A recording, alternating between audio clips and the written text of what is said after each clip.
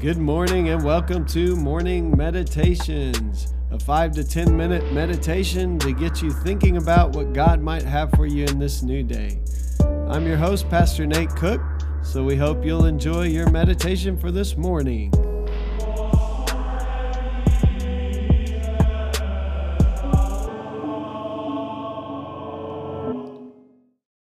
Hey, this is Pastor Nate, and this is your morning meditation. It is Friday, December the 3rd, 2021. So today we're reading from Genesis chapter 15, verses 2 through 5. But Abram said, "Lord, what can you possibly give me, since I still have no children? The head of my household is Eleazar, a man from Damascus." He continues, "Since you haven't given me any children, the head of my household will be my heir." The Lord's word came immediately to him. "This man will not be your heir. Your heir will definitely be your own biological child." Then he brought Abram outside and said, "Look up at the sky and count the stars if you think you can count them." He continued, "This is how many children you will have." So today, Olivia Metcalf in our little devotion for Advent brings out the idea that when we think about God taking Abram outside and showing him all the stars, we kind of imagine, what we've pictured, maybe the Milky Way galaxy. We just look up and see all the stars, just as many as we can count. And we say that, this is probably what Abram saw, like we would see on a clear night out in the middle of nowhere without any light pollution around. But she says here, just a few sentences later in verse 17, we read that the sun sets. So is it daytime in the earlier verses? Did God take Abram outside in broad daylight and tell him to count the stars? If so, there would have only been one star visible, the sun. Now, of course, God could have given Abraham heavenly vision. In the midst of glaring sunshine of a day in the Middle East, God could certainly have shown Abram something beyond what he could have seen with his own eyes. Of course, God can do that. But what if, because it's not perfectly clear here in the text, all Abram could see was the sun, yet he had faith? Whether it's the light of a heavenly vision that reveals the multitude of stars in the daylight, or it's the hot glaring star we call the sun, what will we do with the promise? When we can't see the whole picture, what sort of disciples will we be?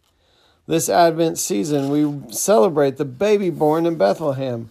We actually know that whole story. Jesus was born to a virgin, Mary. He grows up and teaches, preaches, heals, and challenges the religious and governmental authorities. The life he lives leads him to a cross where he suffers a brutal death.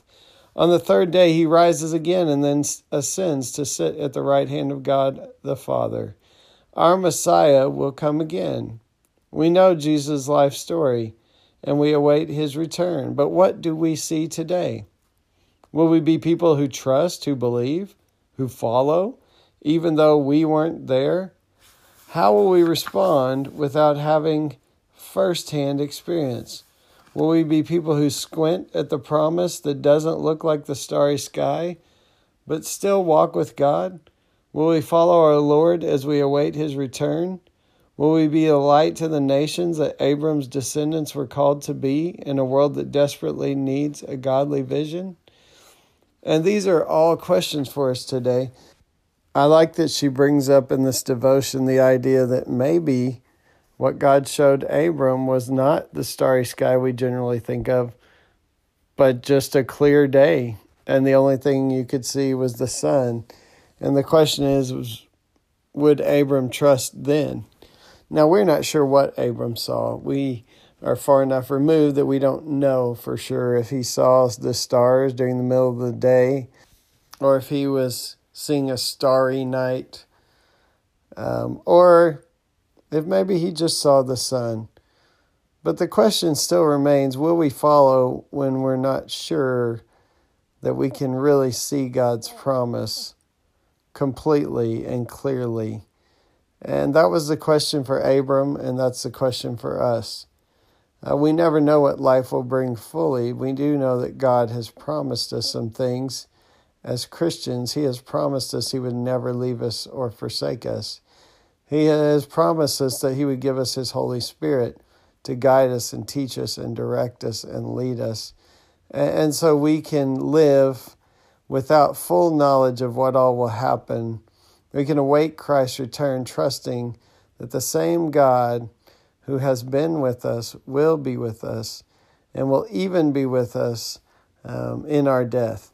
And so today I pray that you would be able to trust God, that you would be able to know how deeply God loves you, and that you would be able to walk with God even when you can't see the full picture. Hey, that's just a thought for this morning, and I hope you have a great day.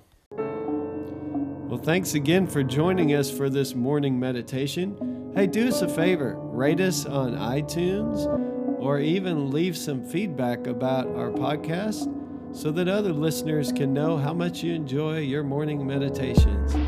Hey, have a great day.